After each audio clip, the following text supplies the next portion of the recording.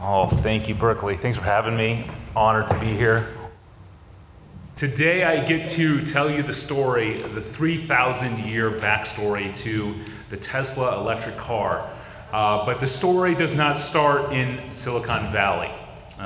For that story, we need to cross the country to America's epicenter of innovation in the 1740s to New England, of all places, and to the time of Benjamin Franklin and his lightning rod. For an electrifying story filled with lightning and thunder that I get to share with you tonight. In the 17th and 18th centuries, churches built steeples high into the sky. And within those steeples, they put bells. And on those bells was often inscribed some form of the Latin phrase, fulgura frango, translated, I break up the lightning flashes. Church bells did many things, including suppressing thunderstorms. It became a common practice beginning in the medieval age and extending into the 17th and 18th centuries during a major thunderstorm for local bell ringers to climb up into the church's steeple to ring the church's bells loudly, and thereby doing so would perhaps would ward off the divine wrath and the devilish invasion in the skies. That was the theory. But the theory had two major design fails built into the plan. First of all, the bells were cast metal. And second of all, those cast metal bells hung in the steeple, which was usually the town's high point. So you can imagine how well this worked out for the bell ringers. In France and Belgium alone, over the span of just 3 decades, 30 years, nearly 400 bell towers were hit by lightning, many of them burned down to the ground, killing more than 100 bell ringers. In a twist of irony, during thunderstorms, townspeople were encouraged to keep their distance from the churches, while the town's pubs and the shadier establishments almost always escaped untouched from the divine displeasure in the tempest. So bell ringers were not fans of steeples in thunderstorms, but one man loved them, Benjamin Franklin. For him, the steeple was the perfect place for his lightning experiments. And Franklin came to understand that storm clouds contained an electrical charge, notwithstanding their heavy loads of water. Even though electricity was a fire, he theorized, it was a different kind of fire, one that could coexist with water. So he developed the concept of a lightning rod to protect structures from fire by drawing off electrical charges from lightning.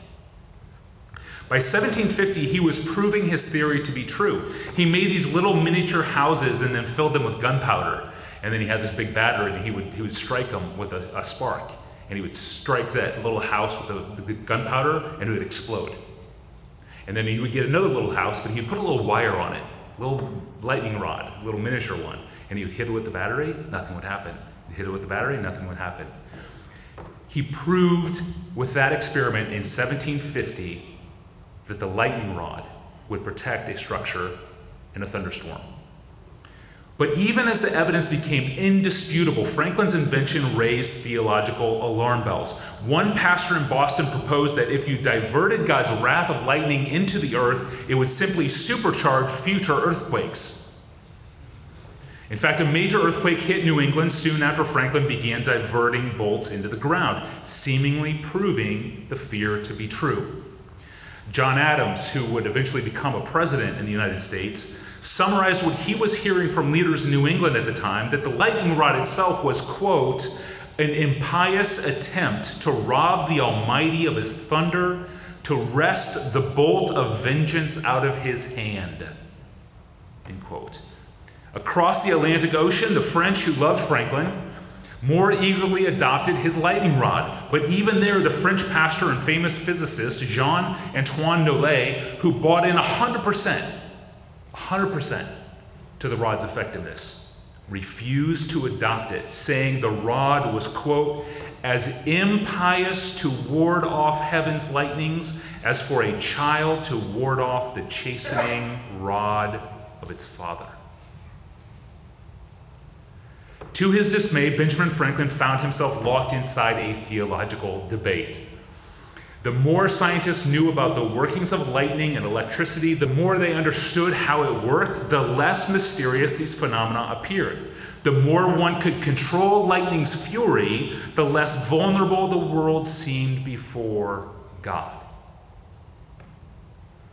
Franklin, it seemed, was stealing God's thunder. His lightning rod sparked a debate that split the 18th century. Is the lightning rod on a church steeple an act of faith, or is it an act of God thwarting unbelief? That's the debate I want to settle tonight, because if we can answer this question, it will get clarity on electric cars and resolve one key tensions that Christians face here inside the Bay Area, the epicenter, the most highly advanced technological society the world has ever seen. To understand our latest tech, we turn to an old book, the book of Job. You heard the book of Job mentioned already tonight. That's where we're going to turn. You can turn there in your Bibles. Job is an ancient book, perhaps the oldest book in the Bible. It's about the sufferings of a man named Job. Job is a kingly figure. He's a wealthy man. Perhaps he's a local ruler, local king. And then his life is upended, partly due to a major thunderstorm brought by the devil, permitted by God. You heard that story earlier.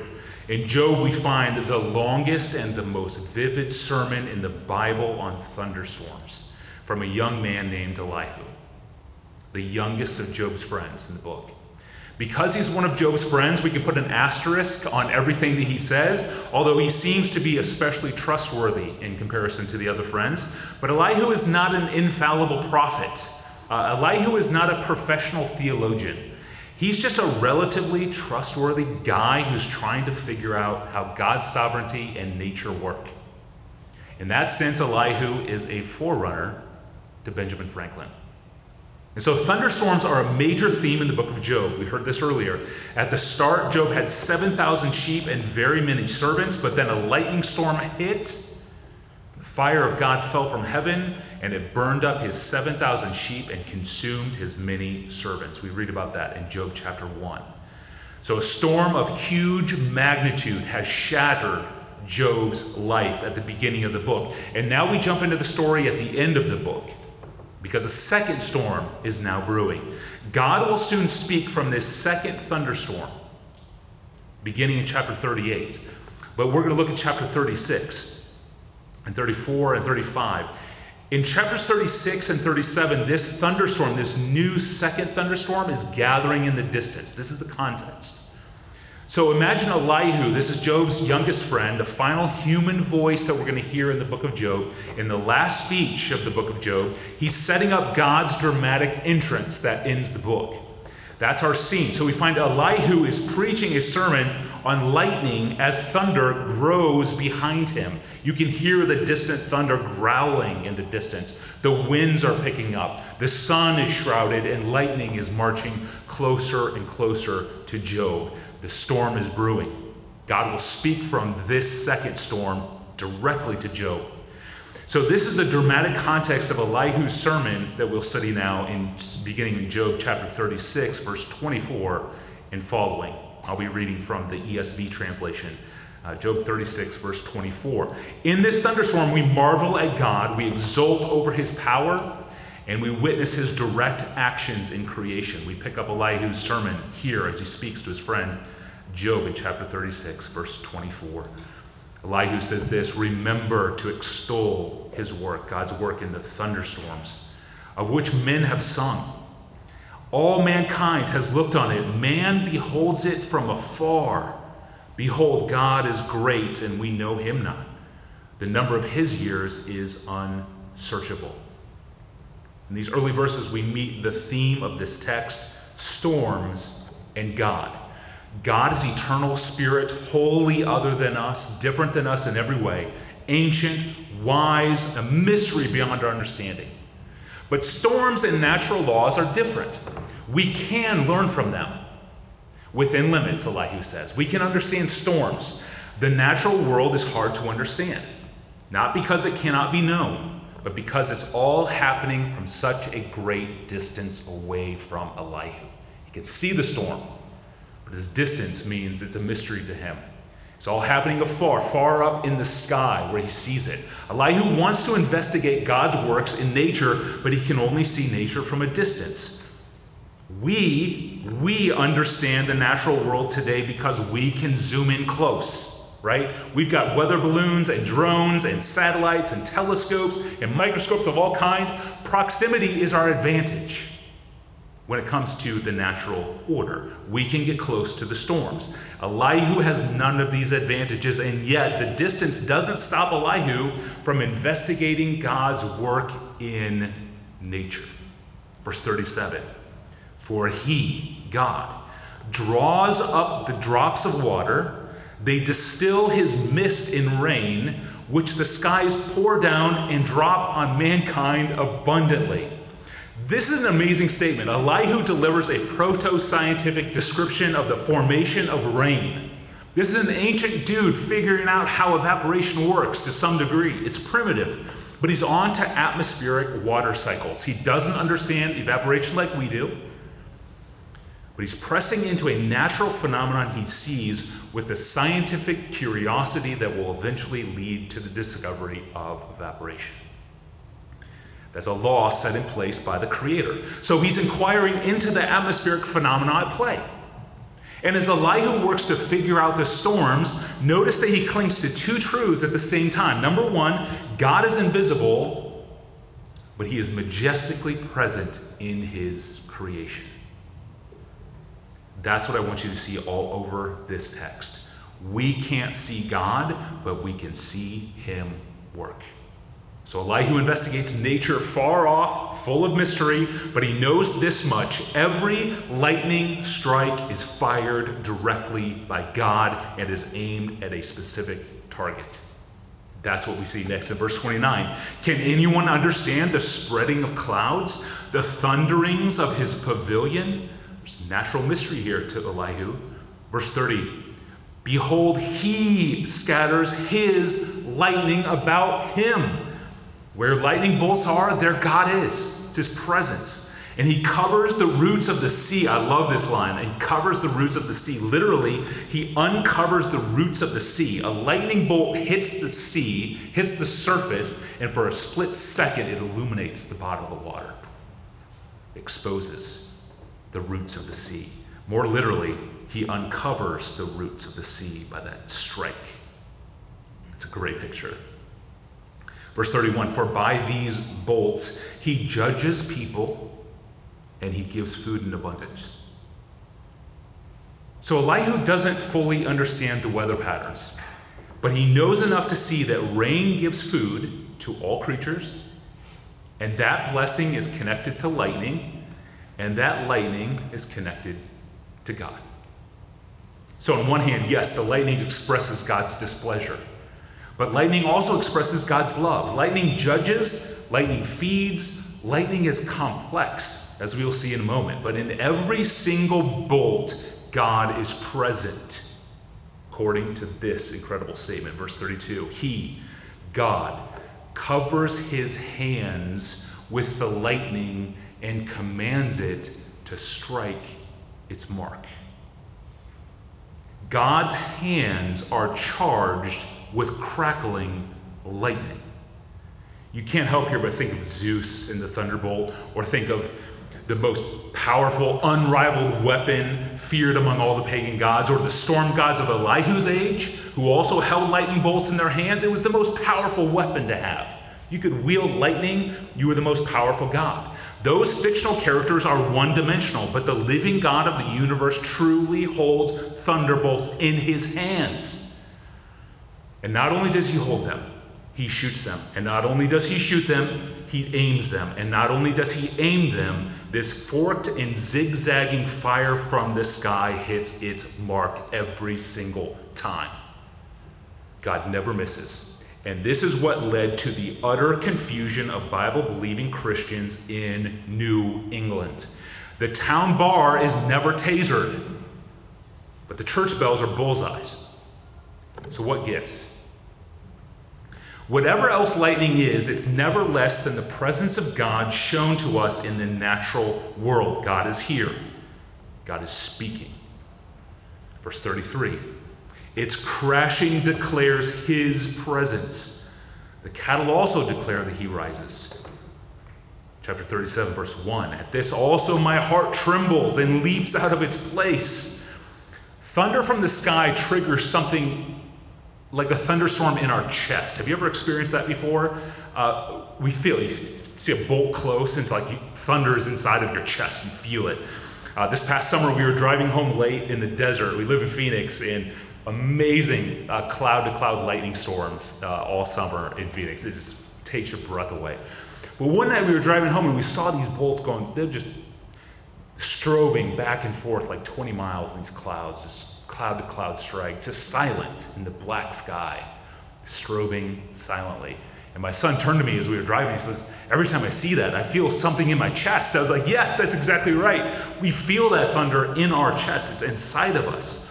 And that's what Elihu is feeling here when he sees the lightning. Verse 2, keep listening to the thunder of his voice and the rumbling that comes from his mouth, that deep growl you hear as the distant storm comes closer and closer, until, verse 3, under the whole heaven he, God, lets it go in his lightning to the corners of the earth. I don't know if you've ever felt that, to the corners of the earth, like you're standing somewhere and lightning is hitting north, east, south, and west. That happens sometimes in the summer in Phoenix. It's a crazy experience because the lightning is coming from every direction. That's what Elihu is saying he's experienced before. And when a bolt flashes and hits especially close, what do? Bolt hits close, we go 1, 1,000, 2, 1,000, 3, 1,000, 4. Boom, verse 4, after the bolt, his voice roars. He thunders with his majestic voice. And he does not restrain the lightnings when his voice is heard. God thunders wondrously with his voice. He does great things that we cannot comprehend. So graphic, so loud, so bold in what Elihu is saying. Elihu is not saying that we cannot understand nature. He's saying that we cannot fully understand all of God's purposes in nature. And we certainly cannot stop God's fire from the sky. We sense our powerlessness before the bolt. And yet every peal of thunder is the voice of God speaking. The Bible makes that very clear. Now back to Job, who was suffering in dust and ashes. Job's bitter complaint was that God had left him in the dark and disappeared. But Elihu corrects Job. God didn't abandon Job. He's no absentee creator. God is here. God's closeness echoes in the skies in every peal of thunder. It's a point made in all 4 seasons. Verse 6, for to the snow, he says, fall on the earth.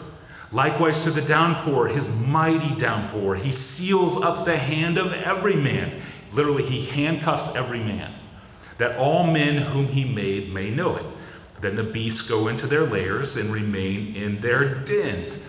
Okay, this is an amazing statement by Elihu. By inclement weather, God seals the hand of every man. He literally zip ties our hands and places us under house arrest. That's what Elihu is saying God does in the storms. Or as the NIV says, if you use that translation, quote, he stops all people from their labors, end quote.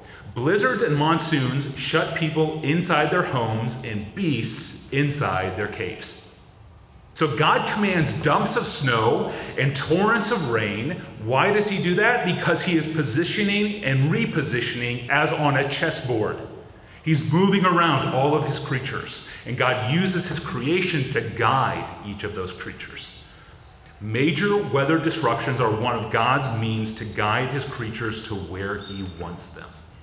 Delayed flights, canceled meetings, viruses. If God chose to keep us all inside in 2020, he could do it.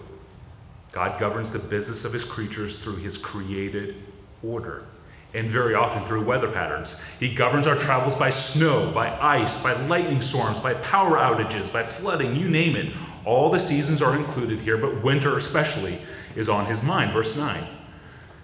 From his chamber comes the whirlwind, and cold from the scattering winds. By the breath of God, ice is given, and the broad waters are frozen fast. And then, of course, once again, God wields lightning. Verse 11, he loads the thick cloud with moisture. The clouds scatter his lightning. Again, we've seen this. Elihu is onto evaporation. Water goes up, makes clouds thicken, and then lightning strikes, and that same water pours back down onto the creatures. Elihu gets that. God loads the clouds with moisture, and he scatters his lightning through those clouds. He shoots those bolts through an atmospheric channel. Elihu is doing something remarkable here by making 2 points at the very same time. Number one, the unseen God is here. And number two, his presence is mediated through the natural laws that govern the sky. He is doing theology and science at the same time. Can you do theology and science at the same time? All God's people said, yes, you can. The unseen God and his seen creation working in tandem. Be Christian in science. Verse 12, those clouds loaded with water and fire, turn around and around by his guidance. So God has leashed these storms like a dog on a walk. Thunderstorms are like a leashed dog in God's hand. Why? To accomplish all that he commands them on the face of the habitable world. God harnesses the storm, he leads it, he directs it, so that every lightning bolt fulfills his will for creation. So what is his will? His will is 3 things in verse 13. Whether for correction, or for his land, or for love. Hesed, his love. Whether for correction, or for his land, or for love. He causes it to happen. So beyond God repositioning his creatures, lightning fulfills his will in 3 ways. Number one, he uses bolts to chasten and to correct sinners. He does that. It's one of his aims, one of his purposes in thunderstorms. Number two, he shoots bolts to rain down blessings on the thirsty land to feed all of his creatures, including us. Number 3, he sends bolts for love. For love, hesed, his covenant, faithful, undying, loyal love. So if you can only imagine God and lightning in a one-dimensional Zeus-like thing, some angry God firing off a pistol of lightning, whoever angers him, you're going to miss the love of God in the lightning bolt. None of this means that it's easy to interpret what each storm means for each of us. Elihu says that very clearly. We know that God sends the storm, but we don't know exactly why he sends the storm. And trying to figure out God's intent, his providential aims, is very tricky, it's very dangerous. And so Elihu is throwing some serious side-eye to Job's other friends. Okay, he's saying it's not so easy to interpret providence in other people's lives.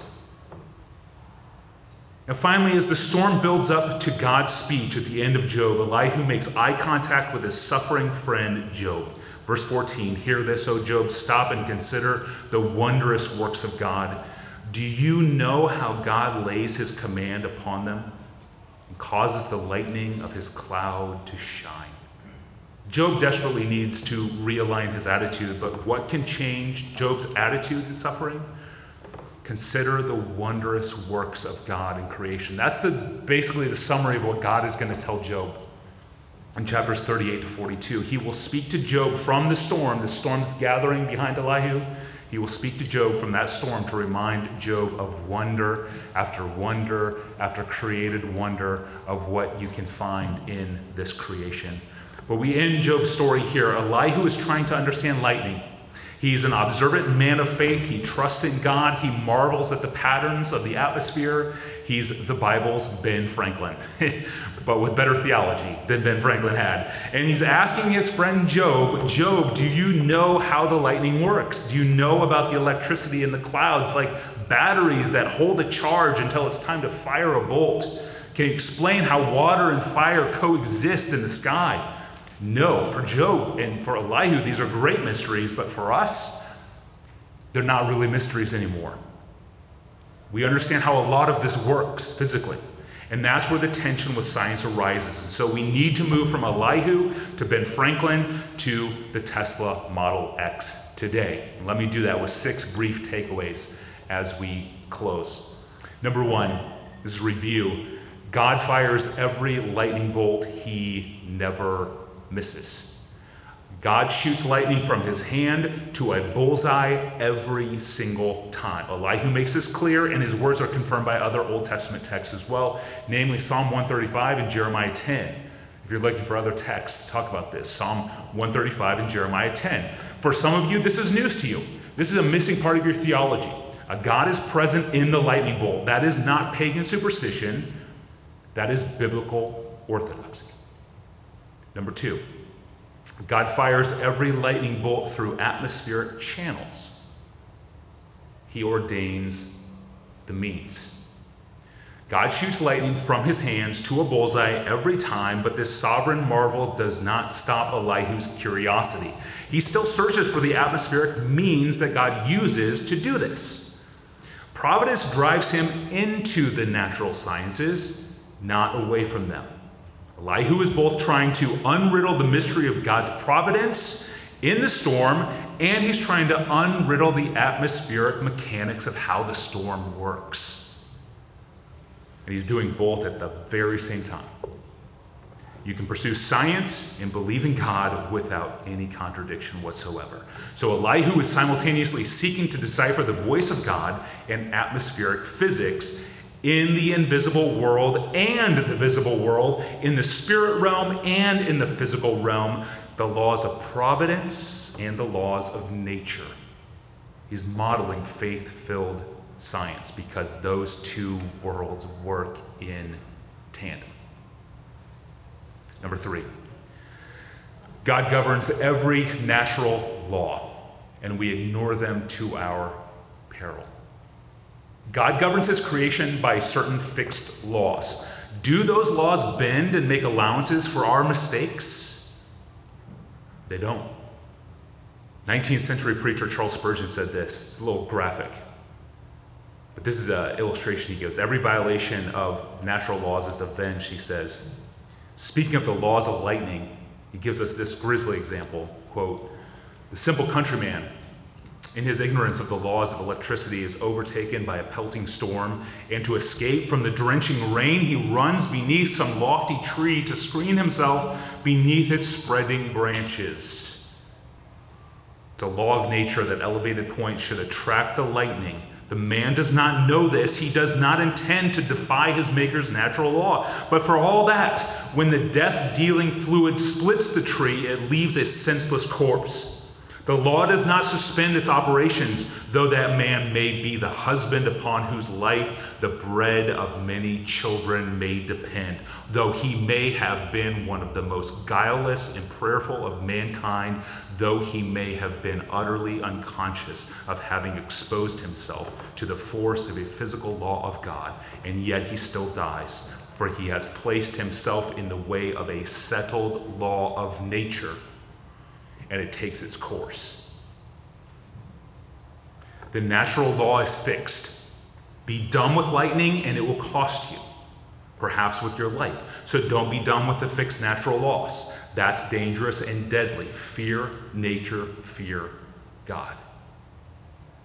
Number 4, fear drives our innovation. Fear drives our innovation. Necessity is the mother of invention. And so is fear. Fear is also the mother of invention. One way God ignites science and innovation is through fear. He uses all sorts of human desires to motivate our discoveries of creation, but fear is a biggie. Our fear drives us to understand, and understanding leads to discovery. So why do we understand electricity today? Because humans face the sheer power of lightning, and we're motivated to engineer. Fear drives man into God's created patterns. And that fear is how you end up with the lightning rod. Number 5, lightning rod strikes, obey God. Lightning rod strikes, obey God. So if God commands each bolt, it would be an act of unbelief to divert that bolt with a lightning rod, right? That's the question we're back to. And the answer is no. No. Actually, God teaches us to make lightning rods. To divert the lightning is not to act in unbelief, but one that can be made in faith. This is because, as theologian Abraham Kuyper writes, quote, "When God accumulates electricity in the clouds and the possibility increases of a lightning strike that might endanger the lives of a family or their property, we are not only permitted, but obligated to apply every means available to avert or at least mitigate this danger. It is none other than God himself who has included within nature this means to divert the lightning. And when a dangerous bolt of lightning travels down along the metal rod and terminates in the ground, it is God himself who guides the lightning along that rod and who smothers the enormous spark in the earth. Humankind does not do this, and Satan does not do this. It is God. And whoever honors God's majesty in the lightning that flashes, yet does not honor the majesty with which God draws this flashing lightning to the rod, grounding and guiding it away, takes from God half the honor due him." No bolt travels harmlessly down a lightning rod unless God directs it that way through the innovation of man. When the bolt travels down the rod, God guides it there. And this is the key theological point that was missing from 1750 New England, and for many Christians today who fear that human innovation somehow strong-arms God, makes him look weak. That's a myth.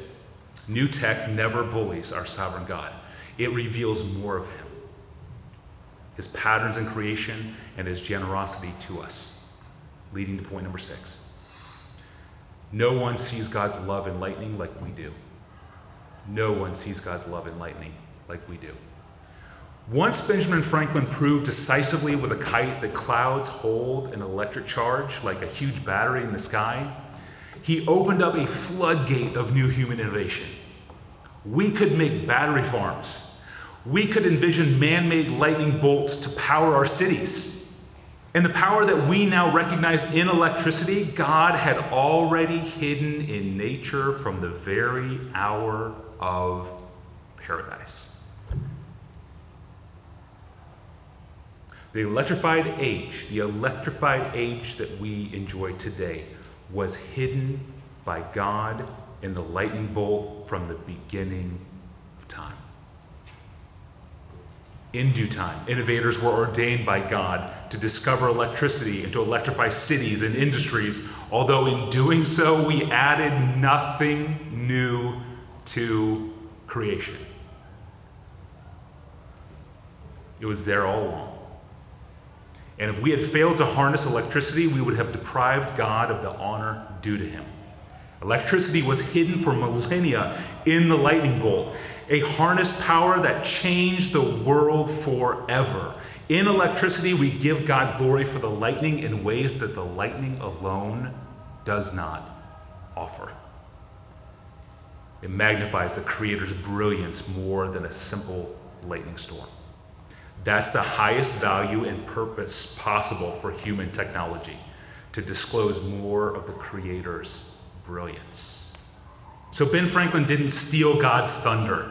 No, he discovered lightning, he diverted it, and introduced the world to electricity at the scale of what would eventually power our cities. Electricity was not invented by Ben Franklin, nor did it originate by inventors by the last names of Watts or Ampere or Volta or Faraday or Ohm or Tesla. No. These innovators were raised up by God at the right time to discover and to divert and to harness what was hidden in plain sight from the very beginning of creation. God was hiding electricity all along in the lightning bolt. Electricity was hidden in the bolt, awaiting a discoverer. And once we found it, the age of electrification began.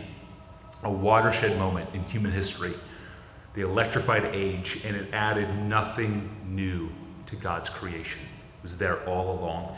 God used the fear of lightning to drive us to discover what now powers this room.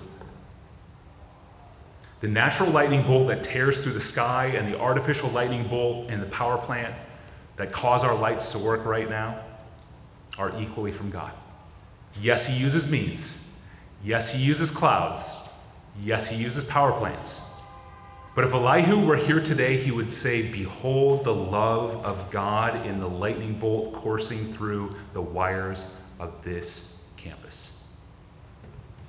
Power hidden in creation from day one.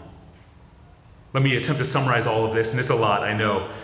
Human fear of God and lightning drives us to discover more of God's love in electricity.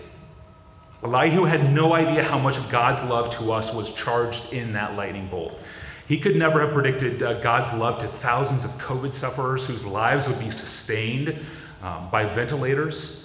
He could not have imagined God's love in millions of heart defibrillators and pacemakers, or in the lights and the air conditioning and the dishwashers and computers and smartphones and televisions that we use every single day. Elihu could not have predicted the Tesla Model X, nor the new electric F-150 pickup truck, which is called, anybody? The Lightning, right? It's a great name. I was watching the commercial, I was like, yes, the Lightning. F-150 EV, that's a perfect name for it. Our electrified lives originate in the first cause of the electrified age, in the bolt in the sky, harnessed into wires to power farms and cities and homes and gadgets and highways and industries and churches and online media ministries. So the challenge for us is this. Don't ignore the God of the lightning bolt. Don't take electricity from creation without giving your awe to the Creator who created every bolt of energy. Don't hear the voice of God in lightning and then grow deaf to his glory and to his love for us in the electricity we use every single day. As we see in Elihu himself, the utter transcendence and all sufficiency of God does not stop us from investigating natural causes. It pushes us into the science of understanding how the means work, how God designed this creation to work. So we study physics and quantum physics. We study atmospheric phenomena. We harness those powers. Then we use them to disclose the glory of God. So don't be done with electricity. Don't stand under a tree in a lightning storm, and don't use electricity to ignore the God who patterned electricity, who gave you this gift from his kindness. Put lightning rods on your steeples, yes. Redirect the lightning.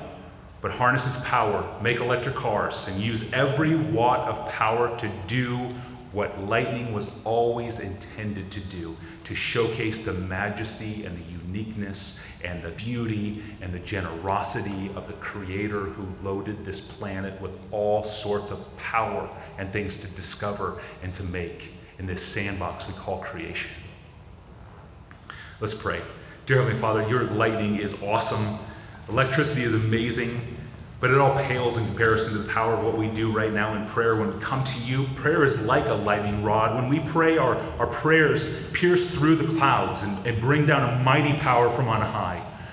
And even more graphically, the lightning rod is a metaphor for the cross of Jesus Christ. When your just, holy wrath gathered over us like a swirling, dark storm, did we have any escape? Did we have anywhere to run for safety? No, there was nowhere to hide as sinners. We are sinners exposed to your holy justice unless you provide a way out. Like a lightning rod in a storm, the cross takes into itself all the death from the lightning and all the fury from the tempest. The skies boom over us as sinners. The sky booms over us with the law of a perfect justice to be avenged upon sinners. But in Christ, we can look up with calm delight, for we are safe beneath the cross. This is the most important discovery we can ever make in this world. And yet in the natural elements of this world, we hear your voice, we hear your chastening, we hear your abounding goodness to your creatures, and we hear your love to us all in the lightning bolt. May we use all of life, all of the means, all of the science, all of the technology, all the gadgets, all of our electricity, use everything to live our lives proclaiming your love and the greatness of Jesus Christ, the maker of all things in heaven and on earth, the true inventor of electricity. In his name we pray. Amen.